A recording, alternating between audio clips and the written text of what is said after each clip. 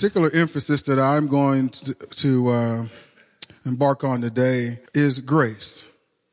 You know, you can't really fully appreciate the gospel without that aspect of grace.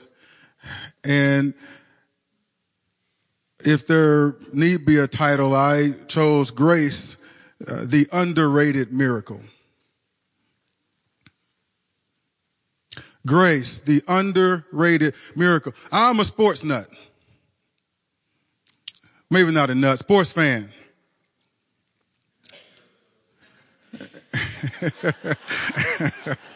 Okay, I'm a sports nut.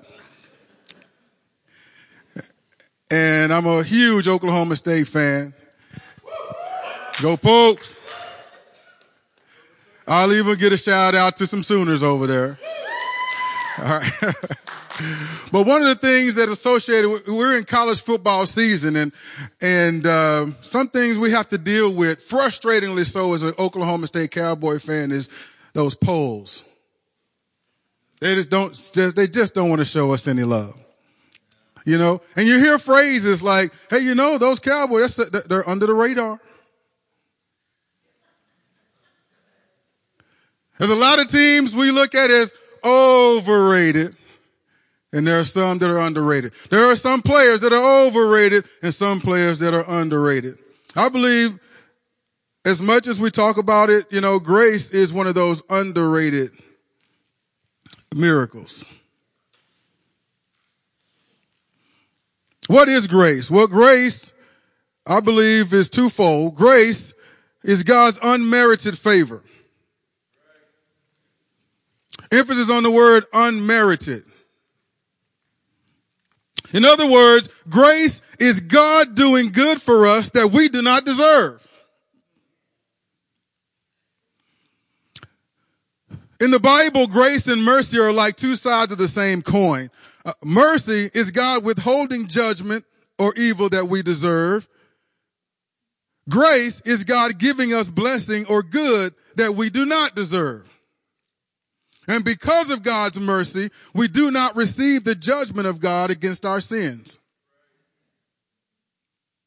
Because of God's mercy, we do not receive the judgment of God against our sins. But because of God's grace, we receive the salvation of the Lord. Ephesians 1 verses 7 and 8 says, in him we have redemption through his blood, the forgiveness of sins, in accordance with the riches of God's grace that he lavished on us. I love the way that is phrased. The riches of God's grace that he lavished on us. How many of you know that God lavishes his grace upon you? I didn't have it in my notes, but you know, Romans 5:8, it tells us the heart of God towards us. It says, while we were sinners, contrary to God, resistant to God, disobedient to God, Christ died for us. And it says, I'm going to use the Cornell version. It's hard to find someone that's willing to die for a good man.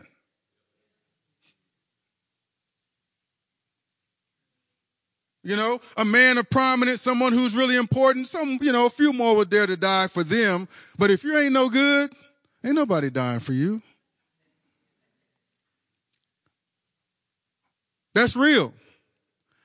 And yet the love of God is so great toward us that while we were still dead in our sins, he died for us, knowing full well that not everyone would receive him.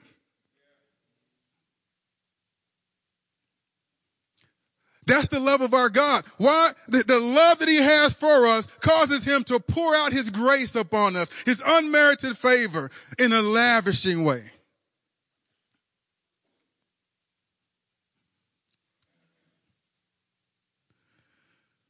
Go to the book of Luke chapter 7 for a second with me. And I like to give pictures that kind of personify what I'm talking about.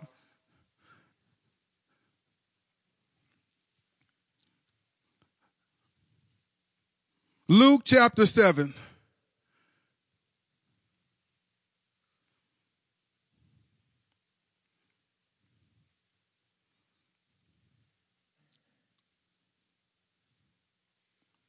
And I'm just going to read it starting at the 36th verse. Then one of the Pharisees asked him to eat with him.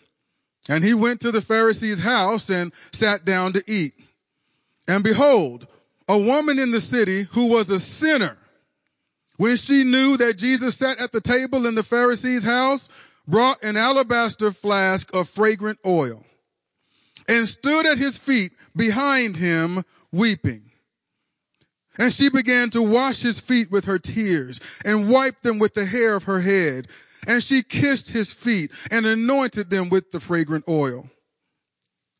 Now when the Pharisee who had invited him saw this, he spoke to himself, saying, this man, if he were a prophet, would know who and what manner of woman this is who is touching him, for she is a sinner. And Jesus answered and said to him, Simon, got anything you want to say?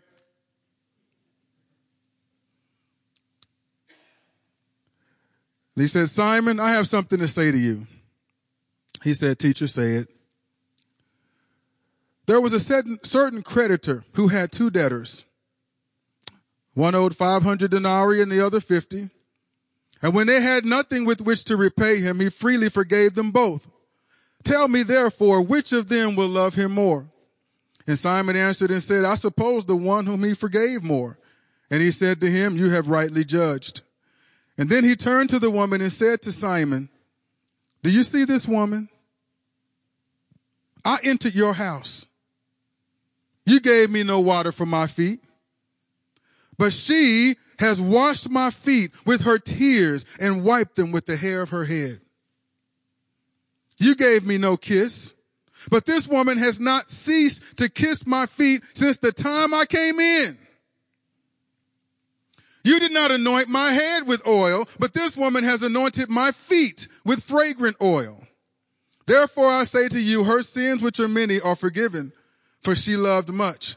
But to whom little is forgiven, the same loves little. And then he said to her, your sins are forgiven. And those who sat at the table with him began to say to themselves, who is this who even forgives sins? Then he said to the woman, your faith has saved you. Go in peace. Now, I love the story of this woman as she comes in to a Pharisee's house, the man who represents the religious establishment of the day, for no other reason than that she heard Jesus was there. All right? She didn't go there to pay homage to him. She just wanted to meet Jesus. And when she went there, I love her attitude because she goes in total humility. She knows what the rest of the city knows, that she is a sinner. She knows spiritually she's bankrupt. She has nothing with which to pay her debts before God. She's broke. And she goes and she doesn't even open her mouth. She's just overcome with emotion. She's just sobbing. She's crying. She heard about this man who's full of grace and mercy. She heard about this man who is the Son of God who can forgive sins. And that shows she had a desire in her heart to want to be something different than what she was perceived to be. She had a desire to want to be something more than she had become. And she came to Jesus with nothing but a contrite spirit. And how many of you know that was more than enough to get his attention?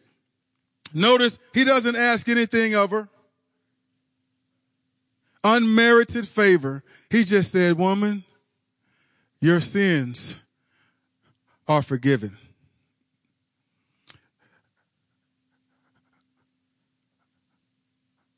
I'm not breaking any new ground in Revelation to a lot of you. We had to be weak. We had to come before God in humility in order for us to acknowledge our need to be saved and to receive the salvation that is in him, right? But sometime along the way, even in our walk with the Lord, sometimes we go back to that merit-based mentality.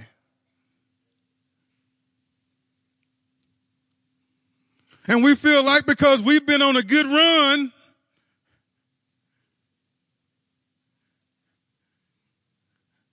God almost owes us something. Or if we're on a bad run, God doesn't have a second of his time for us until we make things right. I want you to know you couldn't be any more destitute than this poor woman right here. But she discovered something. She knew about that miracle of grace. That she didn't have to do a single thing but come to the Lord in humility and receive him as Lord and Savior. And she was forgiven. Right there on the spot, no questions asked. She is in relationship with the Lord. Amen? Now, I've struggled from time to time. You know, it's dry wilderness times in my life and so forth. And I'm struggling with weights or sins that God is still doing the work in my life about. And I make the mistake, instead of running to him, I run and cower and I hide in a corner and I try to do something for myself that I have no strength to do. I try to do something that might earn favor from the Lord when there is nothing I can do to earn his favor. It's already been lavished upon me. And it's there for me to draw upon if I would but humble myself and do it. And sometimes, like if I'm looking in the mirror and, you know, physically, you know, I'm not liking what I'm seeing these days, but I look in the mirror and I've got to be honest with myself sometimes that my problem oftentimes is pride. You know, I'm too proud to debase myself or to humble myself before God. I can do this.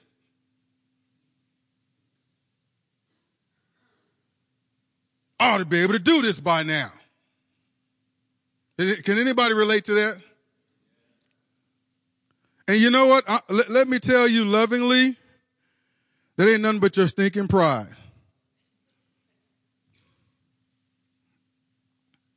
And we can learn something from this woman. You just think about the gall of her, man. This dude was a Pharisee. These people stone people like her. She walks up in his house uninvited. Makes a beeline for Jesus.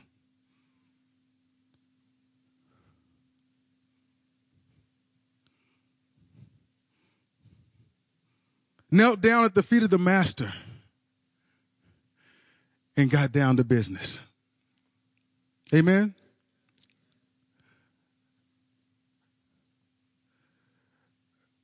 But that's one aspect of grace. I want to talk about a second aspect of grace. And grace also represents the enoughness of God. Here's what that means. It means that grace is also the sufficiency or fullness of God at work in the Christian life. I'm going to say that again. Grace is also the sufficiency or fullness of God at work in the Christian life. I also say sometimes it is God's divine enablement. 2 Corinthians 9 verse 8 says, and God is able to make all grace abound toward you, that you, always having all sufficiency in all things, may have an abundance for every good work. Y'all know how much all means? All. Is there anything you need today? Physically, spiritually, emotionally, mentally? Did I say physically? Financially? No needs out there?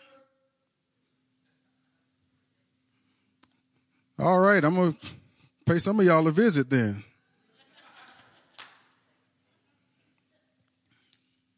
Praise God. 2 Corinthians chapter 12, verse 9.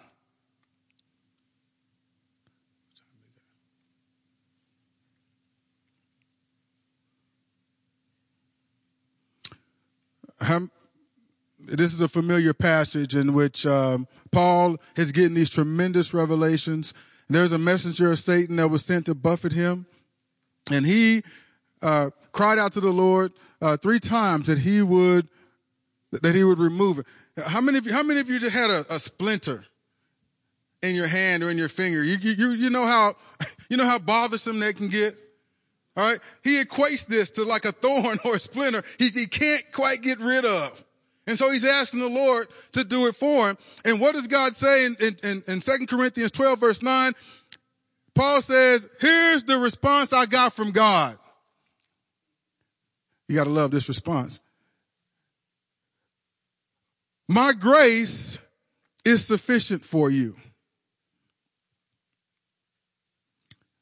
I got to say, I like to try and put myself in the shoes of the characters of the men and women in the Bible.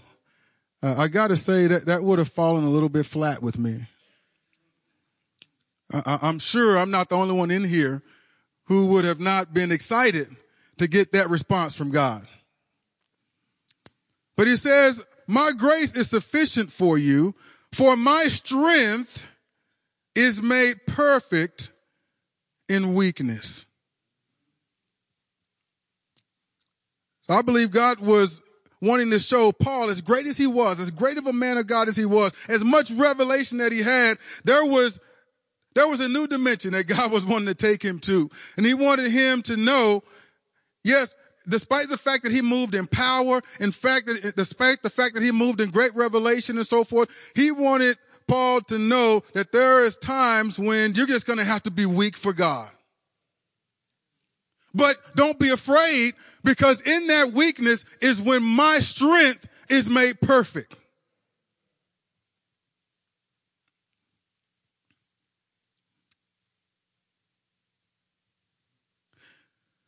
And so Paul grabbed a hold of it and he said, therefore, most gladly, I will rather boast in my infirmities, that the power of Christ may rest upon me. What does that mean? It means that the grace of God at work in Paul's life enabled and empowered him in his weakness. Despite the thorns, despite all the obstacles, to let his light so shine before men that they saw his good works and glorified his Father in heaven.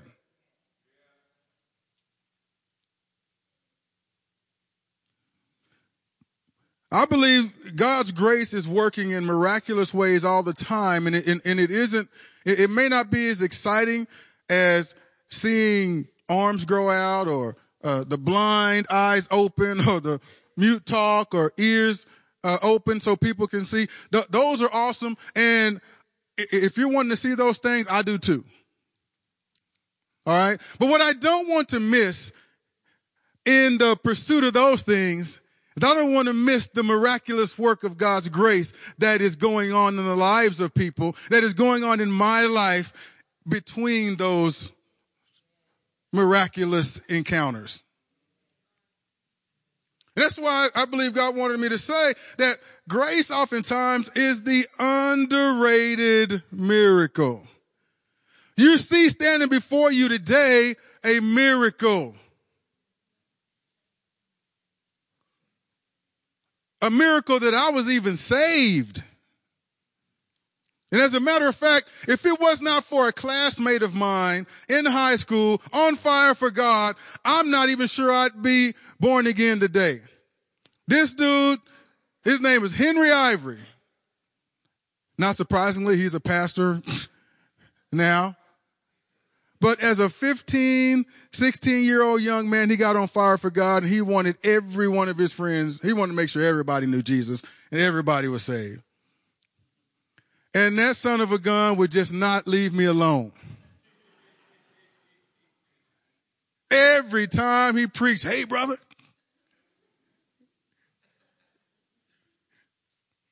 See me, hey, I saw you at the club. You can go to the club, you can come to church. No, but dude was on fire, and he was not going to let anybody go to hell if he could help it. And you know what? I wasn't always the nicest dude to him either. But we became friends. And he was the young man that led me to Christ. His persistence. God used him to pursue me aggressively. And by the miracle of God's grace, not only am I a Christian myself, but I am a minister of the gospel. I'm in front of you today sharing God's word. Everybody here, you have your own story. And God's grace, the miracle of God's grace, enables you to be where you're at right now. You're not here by accident. It's by the intent of God and his unmerited favor. Even when you weren't living for him, his grace started for you well before you even knew him.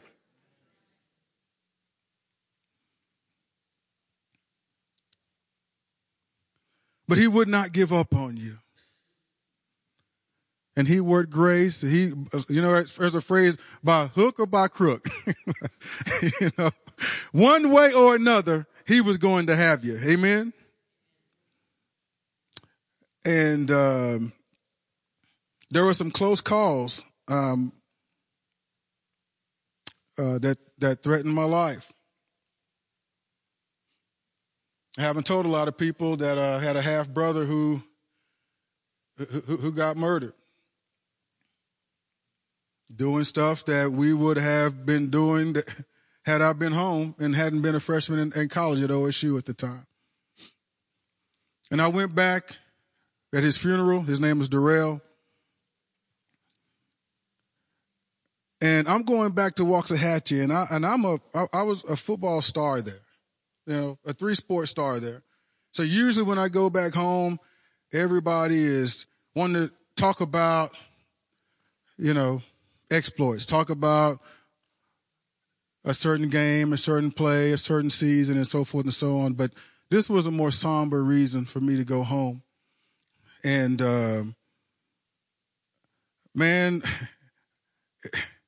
I'll just say, I spent a lot of time before the Lord dealing with a lot of things that were going through me at that time. And I had no idea what God wanted to do, but I went there. And I met back to Waxahachie is where I'm from, Waxahachie, Texas. And I went there, and I just wanted to glorify the Lord. I just wanted to, in some kind of way, be a blessing. And it was funny. I didn't realize just how much people were looking at me. They knew that I had become a believer, and they knew I was a Christian and so forth. But people were looking to see how I was handling this situation. I had no idea. And there was such a grace of God on me that, unbeknownst to me, God was speaking to people through the work of grace, through that grace that was working in me, that there was a peace about me that they couldn't comprehend.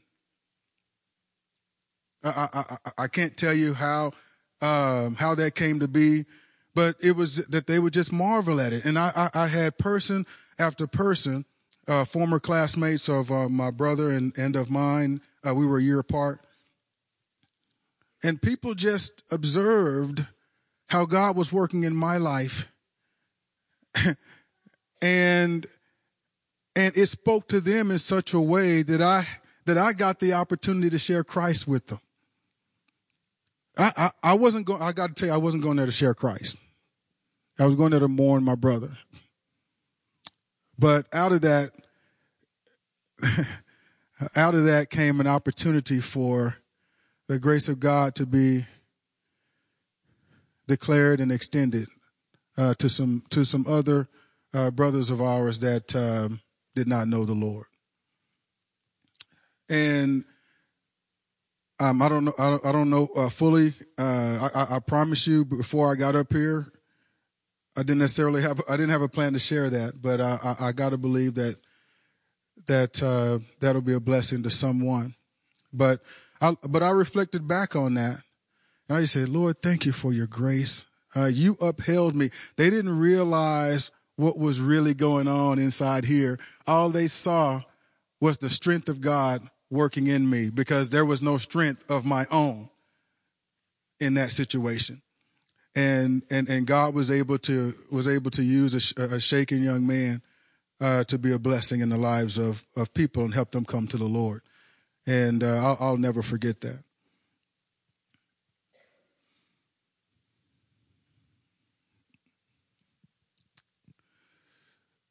So the grace of God was at work in Paul's life and enabled him and empowered him in his weakness. You know, sometimes I think we're so busy trying to be strong that we don't appreciate the value of being weak for Christ's sake.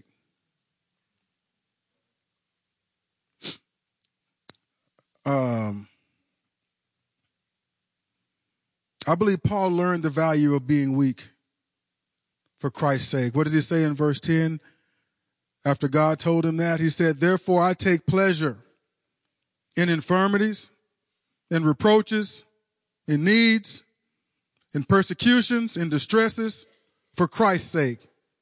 For when I am weak, then I am strong.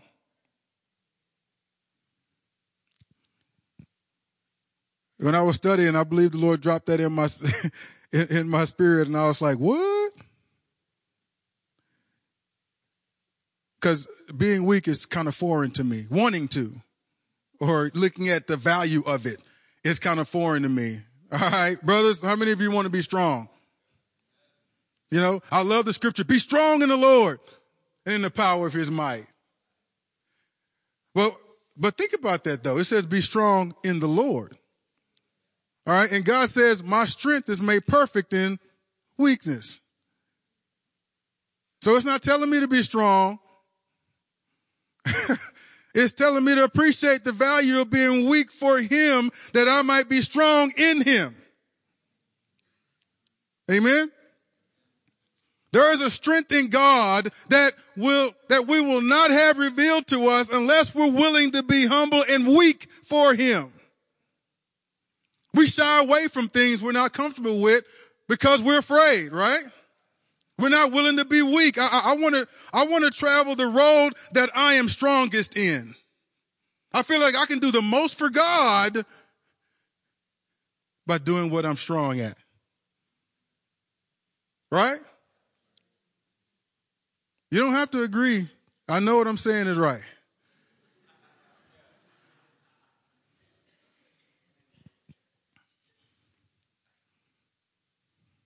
But imagine how awesome the kingdom can manifest if we didn't give a care about anything. You know, it's like, you know what, Lord? I don't know that I can do that, but you're telling me that's the path you want me to go. So Lord, here am I. And it's going to be quite an adventure. I don't know what's going to happen, but Lord, you be glorified. We put down pride because really it's fear, but sometimes if we'll be honest with ourselves, fear is at least rooted in a measure of pride. And we just need to get before God like that woman and just say, you know what? This Pharisee might kick my butt for coming into his house like this. I might get thrown out, stoned. I might get arrested, but you know what? Jesus is worth it. Jesus is here. I might not get this opportunity again. The opportunity is before me, and I'm not going to let it pass.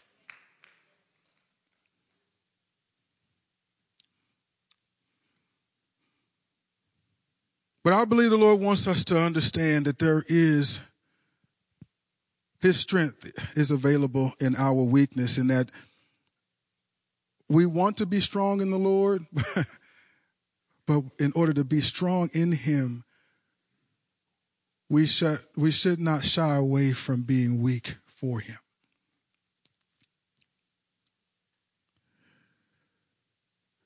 The amazingness of God's grace is most revealed through our weakness.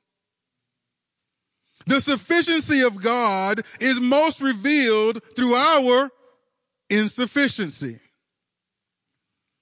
The enoughness of God is magnified through our lack. Right?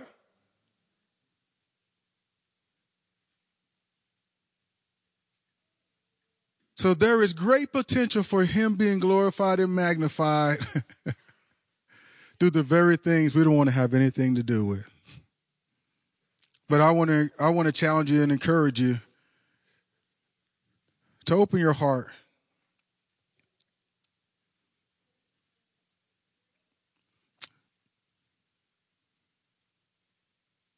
Get outside your comfort zones. Have a reckless abandon. If you have a fear of reaching out to people, if you're not the most sociable, go treasure hunting.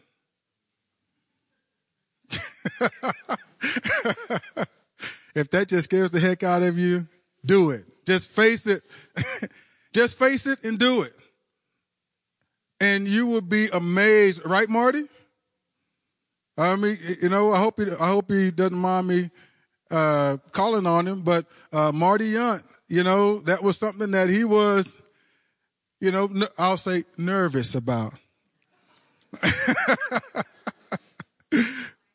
But he came out treasure hunting for that first time, and you know what? He stepped out and he faced his fears, and God did awesome things, didn't He?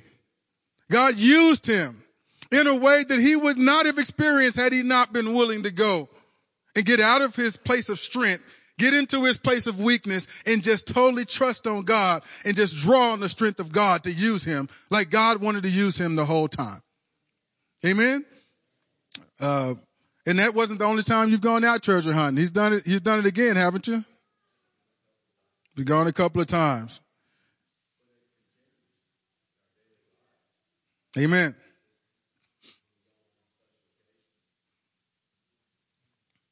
It can be done. So, as Christians, we desire to see the lame walk, the blind see, mute talk, the deaf hear, the sick healed, new limbs grow out, and the dead raised. We desire those things because they manifest the power of God. And we believe that those miracles will prick the hearts of unbelievers in such a way that they will fall under the conviction and surrender to the lordship of Jesus Christ. But it doesn't always work. Jesus worked miracles, and some people responded and some people rejected it.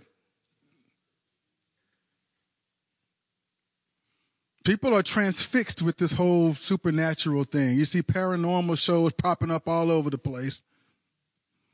Who knows if they can see a genuine miracle of God, who knows how different people will interpret it. So we can see those things and desire those things. Those things are not bad at all, but allow me to focus your attention elsewhere for a moment. Away from those wonderful miracles, just for a moment. Because every Christian will rejoice in an environment where physical miracles and stuff abound. But what about the time we spend in less godly environments? Environments where the need is something other than physical miracles or physical healing. Now, again, witnessing those kinds of miracles is amazing, but there is something that people need to witness even more. And that something is this. And I've been talking about it this morning, all morning. The miracle of God's grace at work in the heart and lives of his sons and daughters. They need to see a difference in you. They need to see you that have been set apart. That's not shying away from being different. A peculiar people unto the Lord. And I'm just going to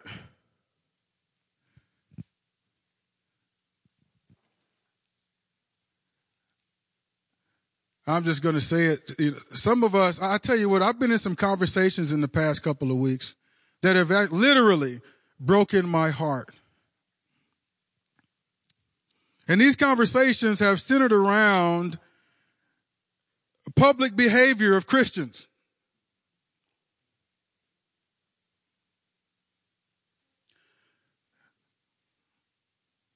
Conversations that some of us have had with those in service industry jobs who so don't want to work on Sundays.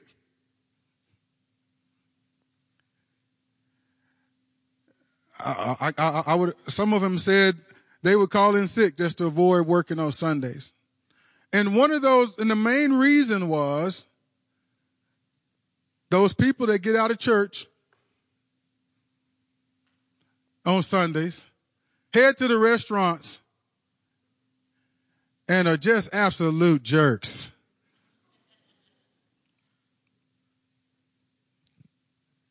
Oh, I see some head nodding. All right, so okay. No, but this is what breaks my heart. The people know that you're Christians. They know the church rush is coming. All right? So there's no mystery as to who you are, who you represent.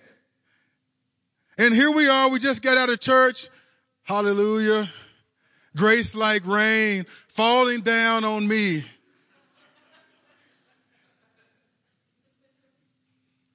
And then we go into restaurants and we give anything but grace. I've even heard of people, after they're finished, the meal is done, someone has dutifully served them, and when it comes time to leave a tip, they write some sarcastic note. Here's a tip, find Jesus.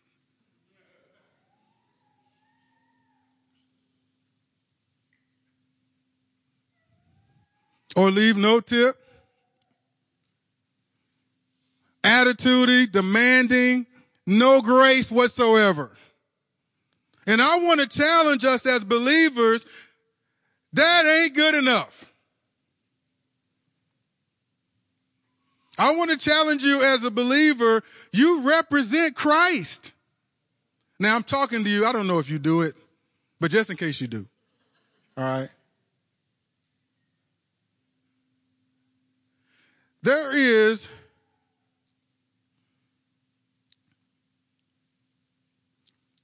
a responsibility on behalf of us as Christians when we conduct ourselves. We got to realize we're ambassadors for Christ. But how many of you know that we have the ability to make the teaching of the gospel attractive? Okay?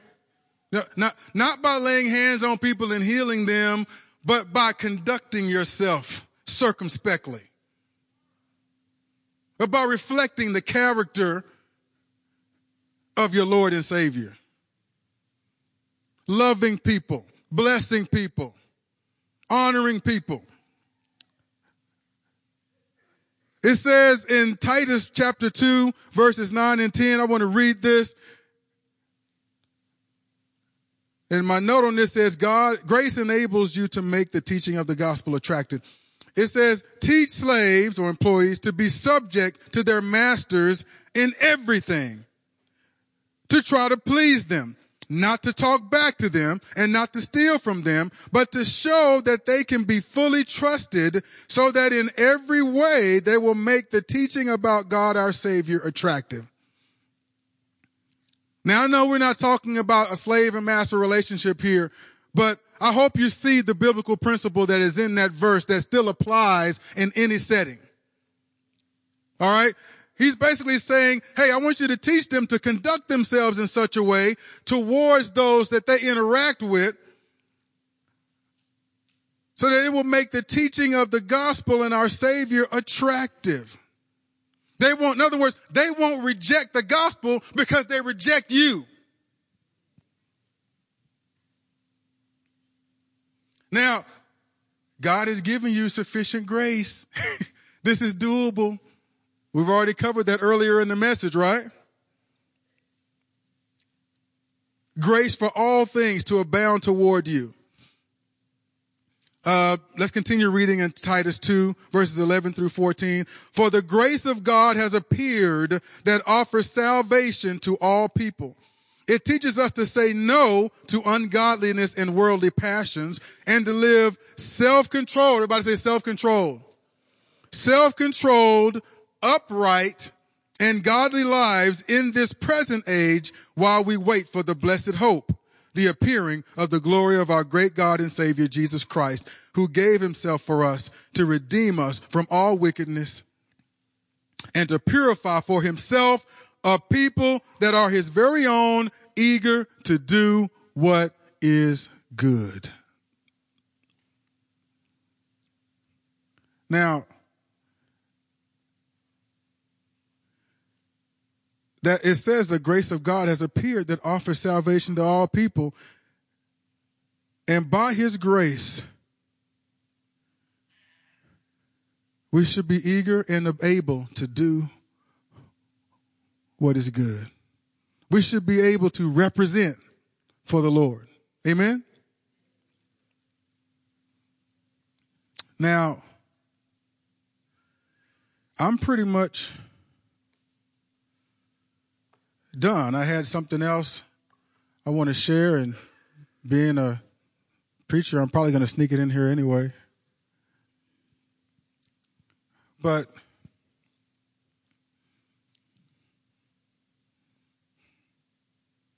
I want to say this, and I'll paraphrase it.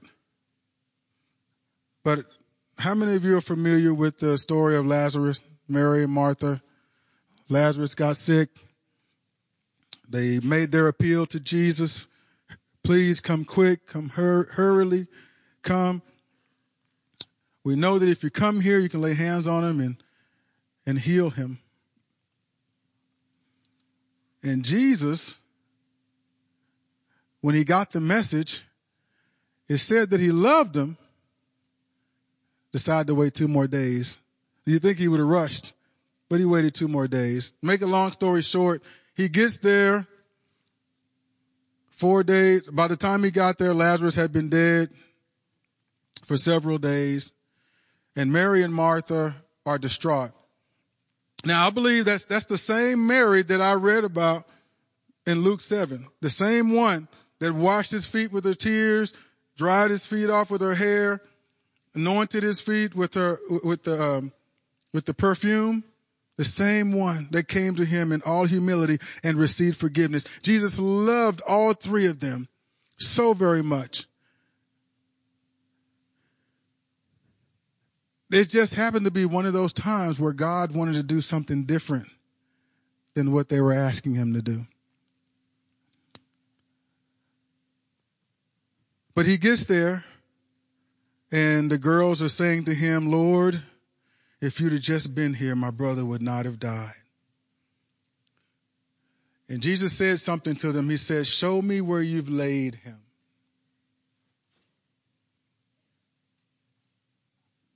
And there's a reason why I'm bringing this story up. He's dead. And they laid him in this, I'll say sepulcher, this cave. They laid him in this cave, and they rolled this huge stone over the doorway of the cave. And Jesus said, show me where you laid him. And they did. And he said, roll the stone away. And they were like, Lord, you sure you want to do that? Because if we do that, by now, it stinks pretty bad in there. And if you roll that stone away, all of that stench is going to come running out. He had him do it anyway. And he said, Lazarus, come forth. Now, before he did that, he said, Lord, I know you hear me always, but for the benefit of these people, I'm saying it. You know, there's no doubt in my heart, but you're wanting to do something that these people need to witness. All right. So he called on the Father, and then he said, Lazarus, come forth. And Lazarus came forth, raised from the dead, an absolute miracle. And people were so moved by that they started to plot to kill him after that. But I believe the Lord wanted me to bring that up because I feel like, and I'm sorry I didn't give you that scripture this morning, but it just came up. I feel like Lazarus represents something. Are we all right, Todd?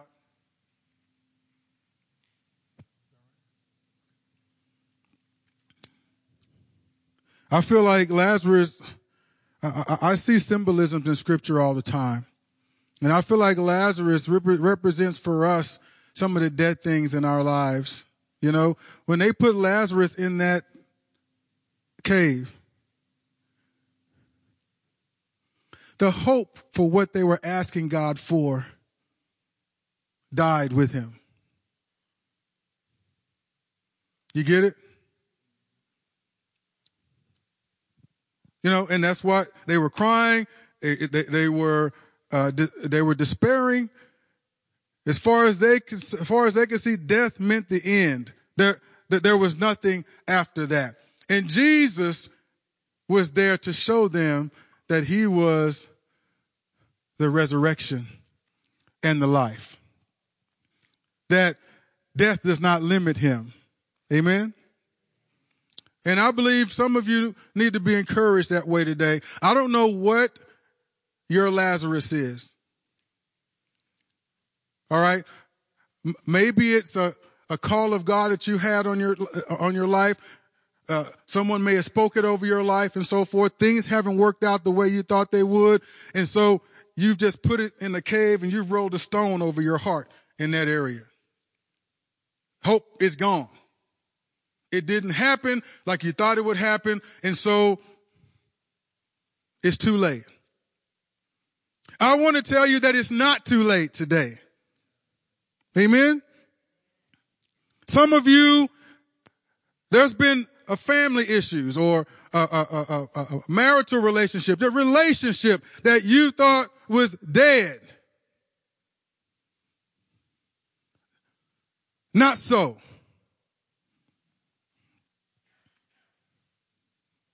Amen. Now, the Lord will say, come forth. But what will he say before he says, come forth? He could have used his power to roll that stone away. He told them, I want you to roll the stone away. When those things happen, when those disappointments happen, when those hurts happen, we tend to get hard in our hearts in those areas. Amen? We don't want to feel that hurt. We want to be strong. We don't want to be weak. We don't want to be overwhelmed by those things. And so we tend to compartmentalize it, build a wall around it, and we just won't face it whatsoever.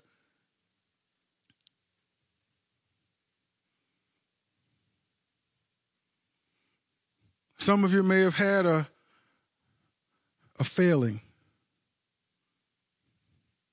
moral failing, whatever. You haven't quite seen yourself the same ever since. The picture that you had of what you were and what you were going to be was just smeared and marred. and you think that picture that you used to see, that future that you saw yourself having is dead. But it's not. God's grace is available to you in that area. And I hope that is speaking. I hope that is speaking to some people. And I'm going to ask you all to stand as we get ready to wrap up here. It's 11:49 and hallelujah. And I'm not much of a singer, but I just want us to sing Amazing Grace. And I want you all, of your own, it's going to be between you and God. I just want you to come up before the altar and get before God. If anything that I said made you realize that you have a Lazarus in your heart, that you've given up hope,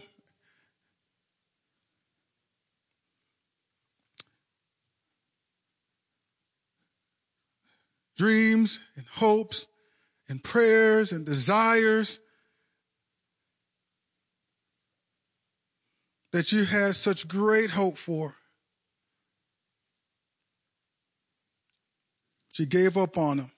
At some point, the possibility of God doing those things in your life died.